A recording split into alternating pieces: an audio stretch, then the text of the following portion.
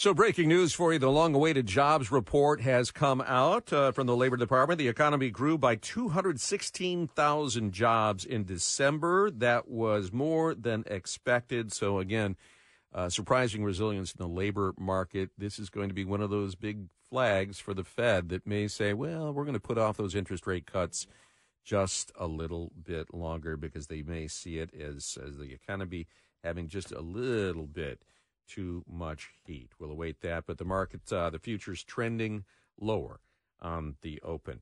I'll tell you, you talk about a team whose stock is rising. Trending in the right direction. Yes, the Michigan State University Spartans 5-game win streak and beginning the 2024 Big Ten season with a major win. We're joined by WJR sports analyst Steve Courtney and the coach from the Spartans, Tom Izzo. Good morning, gentlemen. Good morning, Guy. Hello again, everyone. This conversation with Magnum TI brought to you by the hardworking men and women at Bill Brown Ford. Forward down the field, you know the W's have been stacking up. Nice night for the Winged Wheelers last night in the City of Angels. My good friend Matt Garco and his team are stacking wins each day. Drive with the champions at Bill Brown Ford. Shop their TrueView inventory at BillBrownFord.com today.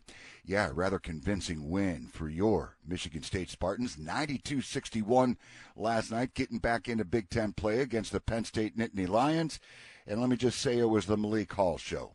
His career high, matching it with 24 points, putting on a clinic from the field, 9 of 12, and he also hit both of his three-point attempts while also collecting 4 assists to go along with 3 steals. Coach, how are you this morning?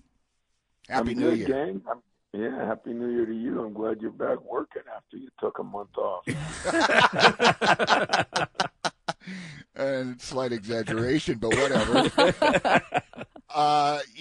Again, you got to be happy with the way this team has responded. As a matter of fact, Tom, you hit 36 of 64 from the field. Simple arithmetic dictates that's 56.3%. You had 5 scorers in double digits. And you're talking about complimentary hoops right now. Well, we really are, and you're right. I mean, in the first half, I think Jaden had 1 shot, and AJ might have had 3 points, and we had 51. And, so we're getting some production out of some other guys. And I think everybody's stepped up their game a little bit. Our defense has been phenomenal, and because of that, we're getting our running game going. But we still got some warts. We still got a long way to go. But, and you get a little confused. I mean, I told the ref with 7 minutes left, I said, hey, not sure we're this good, and I know they're not this bad. They had a bad game. We had a good game, and sometimes that happens. Hopefully we were the cause of some of both. But we're making progress. It's kind of been good that our 3 guards are really playing well, and Trey Holloman played very well last night.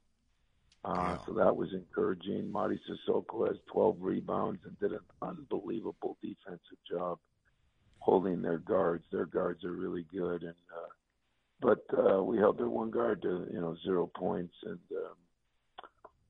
he's a good player, averaging I think 14 a game, and I think that was the difference in the game. So we're making some progress, guys, but trust me, a long way to go. Coach, I mean, you won these 5 consecutive games, and this team just looks totally different from the team that opened the season, losing 5 of the first 9. But they're playing with this confidence now, and they seem to be having a lot of fun playing. Well, I think they are, Lloyd. I mean, I do think it can be an exciting team. We can get up and down the court. We can make dunks. We can make threes. But, in the last, I don't know, I want to say 6 or 7 games, even going back to Wisconsin, we're shooting almost 43% from the 3. We were shooting like 25% the first 5-6 games. So that's one thing that has changed. And but I think too, AJ's becoming more and more consistent. He's defensively, he's been very good. Offensively, he's really done some good things. He had a bad stretch there where he turned the ball over 3 times in a row, and yet we still only had 12. And I think we were 5 the first half. That's big for us right now because Penn State was a pressing team that turned people over 17, 18 times a game. So we're doing a better job of making sure we stop people we got to stop and take care of things that are the other team's strength, and that's good for us. Coach, I just want to report, I took my husband to Cirque du Soleil on ice last night, and the skaters, I think, saw a bright light in our section because he kept checking your score the whole game. Were any acrobats dropped as a result of that? I go, put your phone away. He goes, they're killing them. They're killing them. I'm glad somebody in the family has their priorities. I wanted to see some ice skating. But anyway, that venue kind of was I'll take you to the UP. There's a lot of it there. That venue where we were seeing ice skating last night was kind of the start of this fun run. Yeah, it really, it's been fun. But, as fast as we went from high expectations to in the doghouse, now we went from the doghouse to high expectations again. But it can go back. You've seen I watched the end of Arizona last night. They beat a good Colorado team by 30, and I had watched them a little bit a week ago, and they lost to one of the worst teams in the league, California, by 20. So I told you it's going to be a topsy-turvy year because I just think that there's a lot of distractions going on with kids, and if we can just keep them focused, I think that's going to be the big key to success. We go on the road to Northwestern, who hasn't been kind to us in the last couple of years. So hopefully our players will look at that and see if we can continue playing good basketball. Yeah, that'll be a challenging tilt, Tom, no doubt about it. 7:30 tip Sunday night at Northwestern. The Wildcats 10-3, 1-1 in conference play. They have beaten Purdue 2 straight years. You go back to December 2nd, they get a 92-88 win there. Very impressive. Boo Booey.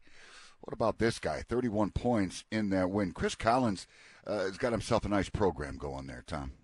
He does. He's done a great job. He's got some size. He's got a superstar guard in Bowie, who's, I think, averaging 23, 24 points a game against us over the years. And, we're going to have to do a better job there. But Chris is a good coach. His dad was a great coach. And so it's been in the family. And, the one good thing, sometimes when we go to Chicago, we get a lot of Spartan fans that show up. And last night we had the Alumni Zone. There were some guys almost as old as you in there, Steve. I forget how long. Really?